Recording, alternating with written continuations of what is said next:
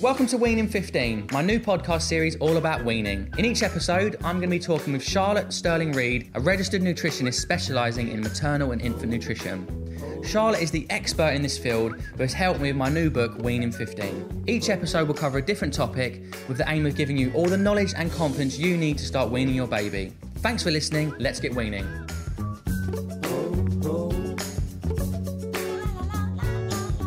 Welcome to episode number 7 of Weaning 15. Today we're going to be talking about a few subjects: developing social skills, eating out and travelling with a baby. Now, I love travelling with a baby, Charlotte. I've always based my whole relationship with Rose has been about adventure and seeking, fun and like looking at new countries, and we love it. And I said that, look, when we get married and we have kids, can we promise that we'll still travel? Yeah, I love that. I really love it, and I really want to give parents confidence that if they do love travelling and they want to go and see the world, like, don't wait, because it's fun to do it with your kids. And I think a lot of parents, from the feedback I've got, is that they're very anxious about flying and eating out abroad and, travelling on a long haul flight. So we're going to talk about all these things today and really try and give you confidence. That's what I want to do. I want to give you confidence that you can do it. Remove the fears and anxiety and actually go out and see the world and have an amazing time, because although the journey to a long-haul destination is a bit stressful, when you get there, it's amazing. You have these amazing memories and you're experiencing like new foods and new cultures with your baby. And so I love that you say like that's a really short part of it, that travelling and that journey is such a short part of it. And I think even you saying that when you said it the other day, I really did pick up on that. Like, I flew with Raf and I'm always a little bit anxious because I think, oh God, what's he going to be like on the flight? But, you're absolutely right. It's such a small part of it and it doesn't really matter at the end of the day. Well, I done an 11-hour flight to Cancun with Marley and Indy. So it was a long haul flight and I just go into it with the mindset of, I know I'm not going to be feet up watching films, chilling out, having a nap. Yeah. I go into it thinking that this is a long day on a plane with my baby. I need to entertain her. I need to distract her. And when you go into that mindset, it's much easier and the hours sort of go a bit quicker. Definitely. And if you prepare, and we'll talk a little bit about what you could take and things to help on that journey. But I want to talk about this one, which is, screen time and eating out. Now, it's such a controversial subject, and before we go into it, like, I don't want to feel like I'm criticising anyone, because I'm really not, and I'm not judging you. But when I'm in a restaurant and I see a family and there's 2 kids with iPads, headphones plugged in, and they're just not communicating, I'm not thinking about the parents. I'm thinking more about the kids and how they're missing out on a social element of enjoying food and celebrating a nice dinner together and talking and communicating. And so I want to get the message across that I believe eating should be a time of connection, not disconnection. And that could be a TV in front of you. That could be, your iPad, your phone. And I'm quite good. Like, although I'm obsessed with social media, and I trust me, my screen time's savage. Like, you wouldn't believe it. But my business, my work, my community is all online. But when I go for dinner with Rosie, I put my phone in my pocket and I just sit and enjoy and engage. And if I don't do that, I'm a nightmare, because she'll go to the toilet, I get it out. I'm waiting for the mains, I'll get it out. I'll ask a question, I don't know the answer to it, I'll get it out. So I'm trying to, I just get my, I'm talking about my phone, I'm getting my phone out, I just keep getting my phone out. So when I see it, I just think, you've really got to, if you get into that habit of doing that, the kids will never sit down, will never sit still, will never actually socialise in an environment. So I suppose that's my opinion. What's your opinion and how do you feel? And have you ever got the iPad out at dinner when you've been with Rafster? No, I don't think we have, because we tend to try and use other things to distract him. And I think also it's a bit easier for us because Rafi loves his food. So all we have to do is distract him until the food comes, and then we tend to be okay. But the thing I would say is, for me as a nutritionist, is that the whole idea of food is I want people to enjoy food and eating, and that includes the whole environment of, that children are eating in. And if they are just kind of like we're using distractions in order to get them to eat or get them to be quiet, it does take away from that kind of foodie element of it. For me, food is so enjoyable. One of my favourite things in the world is going for lunch with friends or dinner with friends or spending time with my family around the dinner table. Like, it's such a big, important part of my life. And so I think that if your children aren't experiencing that, then they can miss out on that element of food and mealtimes that is social and communication and so enjoyable. So that's why I always say, from a very young age, from 6 months of age, bring them to the table, get them involved in your meal times, let them see you eating and laughing and having fun around food, because I promise you it will have a big knock-on effect on what they eat. And just for the record, like, I took an iPad on this trip and I had, you know, the Gruffalo, Snail and the Whale, Room on a Broom. Yeah, I had them all on there, all all. downloaded offline, and I love them. And so Indy has screen time, believe me. Like, she'll chill out before nap time and watch a little bit. She'll have half an hour, you know, here and there. But when it comes to dinner, I just don't want to be that person who distracts my kid with a device, because I see my mates, and when we go out for dinner and they're all pulling out their phones, I'm like, we need to like really work against this, because if we do, what's the point of us meeting and coming and having dinner together? Yeah. Like, we used to sit and have jokes, and like we'd sit and have curries and be in there till 1 a.m. Now we're in and out in an hour and a half. Everyone's on their phones checking out Twitter and BBC Sport and stuff. It's the whole environment, isn't it, that we're in at the moment? Is everything is about phone and technology. I'm trying to just implement, like with India, just to show her that, you know, at dinner time, you know, we hang out and we talk, and that's a nice thing to do, rather than you go over there, I don't want to talk to you right now, stick your headphones on and have your iPad, and I'll see you in half an hour. Like, I don't know, it's a hard thing to talk about, because I know it's just so common and it's so apparent that in this world of tech that and also, it's like, easier. parents are tired, like, we're tired, we want to also sit and have a hot meal, and we want to enjoy that meal and not have someone screaming in our ear while we're doing it. So you can totally understand why it happens, and I think every now and then not a problem. It's just when it gets into that habit of it, and when, you know, you always talk about eating out, and you say you don't need to stop eating out when you have kids, and I think it's great if you can try and involve them in that as much as possible. I think parents, from what I've been told and just experience of friends and family, that if they have one bad experience, like, you know, anxiety and stress is all based on experience, isn't it? So, you know, you might go out for dinner one night to, I don't know, Pizza Express or Nando's or whatever, and the baby has a meltdown and they scream and they shout and it's really stressful. You know, oh, I'm never doing that again. And then you stop going out for dinners with your partner and your kids because it's just too stressful. But it's about going out and creating new experiences and reinforcing that you can actually have a nice meal out. And so when I think about the screen time, like, what am I doing instead of screen time? I'm distracting her. Like, I bring a little book, I bring those little colouring pens, the water pencil things. I play games, I get flashcards out. I'm working through that meal to distract her, so that I don't have to give her the option of giving her Pixar and you know, the latest Peppa Pig show, because I know it's easier, but I just really... And that way she's still communicating with you, learning, engaging, well, you know, and then, you know, like you say, during the meal, then she's in a routine, though, where she sits and she has meal times with her family, and it's the norm for her. So I think that if that is the norm for your family at home, then children are very used to doing that when they're out, you know. Raf loves eating out. We eat out a lot together, because I can't cope with clearing the kitchen 3 times a day. Yeah, I love eating out, but at the same time, like, I don't need to think Indy's an angel. Like, she is annoying. Like, she's trying to throw the knives and forks on the floor. She's trying to smash glasses. Everything's, you know, she's really annoying. But I just think, look, come on, we can do this. Let's just wait till and once the food comes, she's good. Like, she's sweet. She loves it. She's enjoying her food. Same. Then she's trying to eat my food. Yeah. And so, yeah, it's just trying to be consistent and get through that and install, like, good habits, and just, like I said, connect at meal times as opposed to disconnect. For sure. Why is it important? Like, why do you think social skills and interaction at dinner times is important for a weaning baby and a toddler going into, like, childhood? Yeah, so again, that's why I always say bring them to the table as early as you can, even before they start weaning. Get them involved in the table. Let them see you eating food. Let them see you enjoying foods together, because they will pick up on that so much more than you realise. I also think that, like I say, I'm a foodie. I love food. And I tell you what, one of my favourite times is to go to my parents' house. They always throw these lovely dinner parties, and they spend loads of time making delicious food, and Raf sits there and he gets involved and he sees everyone else eating, and it's a social time. So I think, again, making them see that food is enjoyable and it's an enjoyable, fun, sociable part of the day. So for me, that's why it's so important to get them involved in that. But, you know, you can show them that right from a really, really young age. Even if you've got a 3-month-old baby, bring them up to the table, let them see you eating together. I love that. I love how you're just as passionate as me about that, and I love it. And like I said, I hope you know that we're just trying to give you confidence and give you, you know, nice strategies to help, and not judging you. We're not. I don't want some listeners not thinking, what does he know? It's just, you know, I'm just trying to kind of spread a positive message, I suppose. And I do believe I'm going to stand by that. And again, you know, as I've already said it, but, you know, the odd occasion, it's fine, it's going to happen. But it's just when it becomes a habit, it can be really difficult to break it. So, you know, if babies are having screen time while they're eating at home, or they have to have... I know lots and lots of families who have to have the TV on in order to get their kids to eat. And it's just, they're just never learning about food, really.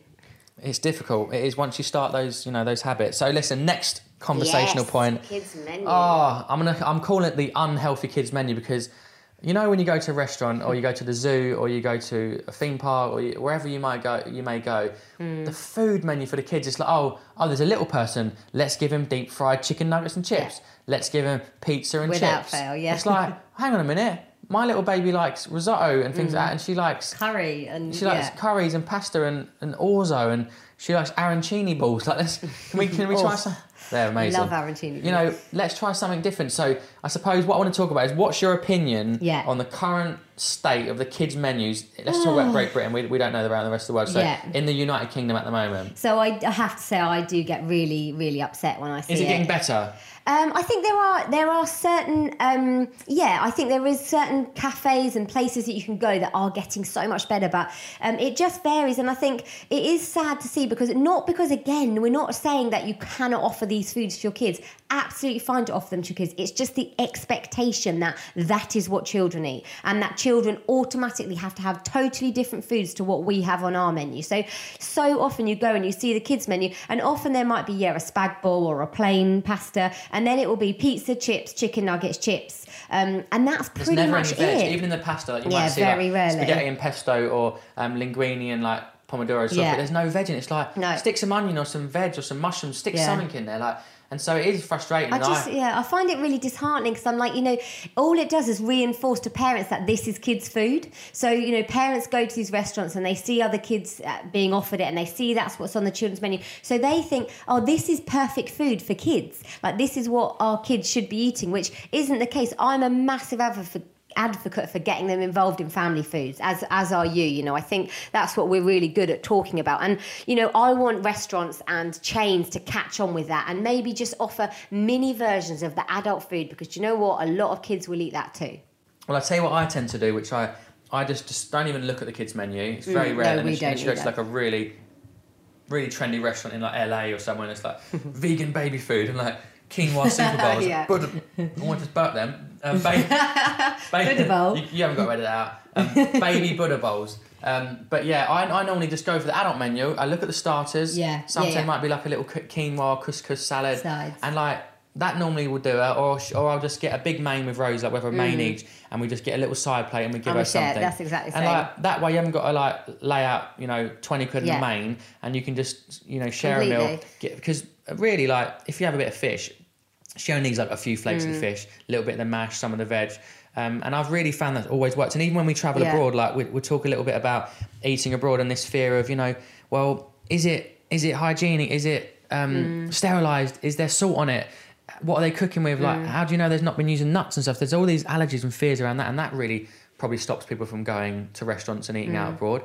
But ultimately, I think just grilled fish, nice bit of grilled fish. Yeah, that's perfect. Say to the chef, no salt, grilled fish, some vegetables like cooked in butter or whatever it may be, and then like a bit of mashed potato or some rice, and that's a kind of easy win because you know what it is visually. Because also, quite often, like we've said so many times throughout these podcasts, children's appetites change all the time. You might order them this big meal, like a spaghetti bolognese, and they might be like, do you know what, I don't fancy pasta today. So you've just spent that money. So we do exactly the same. We often will use the sides, and we'll have a couple of sides, and Rafi will have a bit of my food, a bit of Dad's food, and a couple of the sides that we'll all share together. So we're not actually buying him a meal.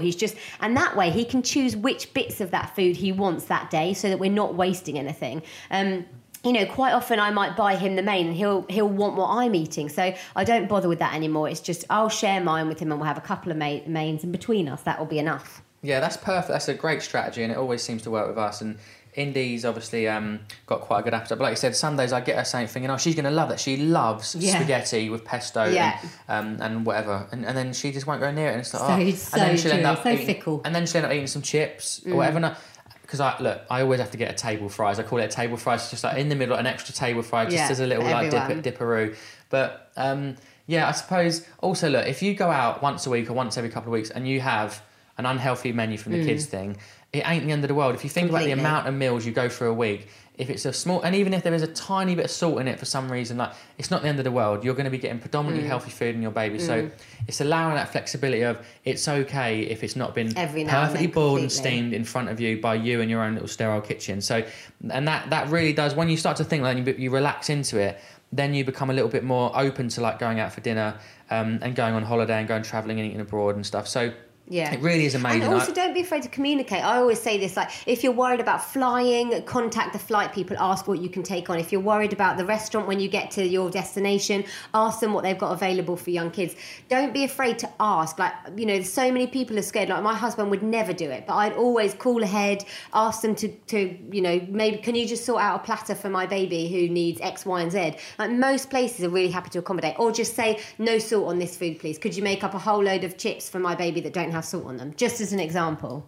Yeah, they really are accommodating. Like, nowadays, hotels can only survive if they get the family dollar in. They need the families, so they need to know that Yeah, they're it's true. going to provide you with the cots, and they're going to provide you with, you know, a kids option at dinner, or you know, just really accommodating. Like, they would do anything they So can often to they keep you do, happy, because yeah. it's all about, now in this day and age with reviews and TripAdvisor, you've got to be delivering a good service True. to families. It's so important. So let me talk about quickly traveling with baby. So when Indy was about three months old, we went to LA for a few months, and she went on a plane, and that was quite an easy one because she sort of slept and she was breastfeeding. But going back this time, we went to Cancun with Marley, who's breastfeeding, and Indy, who's a little Tasmanian devil and very very easily distracted Active. and doesn't have a massive attention span.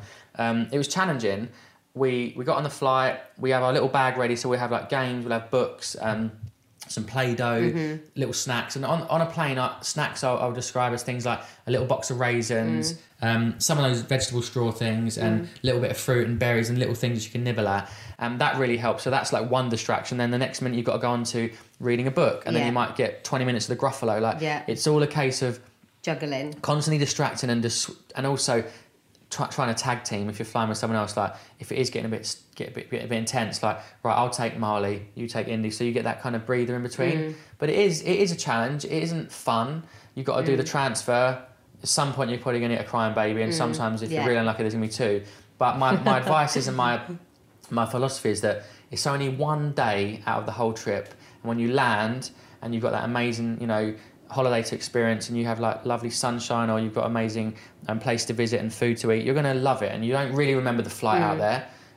But it is about being prepared, and also not getting too stressed out. I think life in general, and especially with kids, if you react to situations by getting more stressed, more anxious, and more wound up, it just makes it worse. So it's learning to just diffuse it in your mind and just take a breather. And if Indy was having a bit of a nightmare on the plane, I would get her up and like walk her up and down a cabin, or I'd take her to meet the air hostess. It's like just little things. It would just be 20 minutes where she's distracted.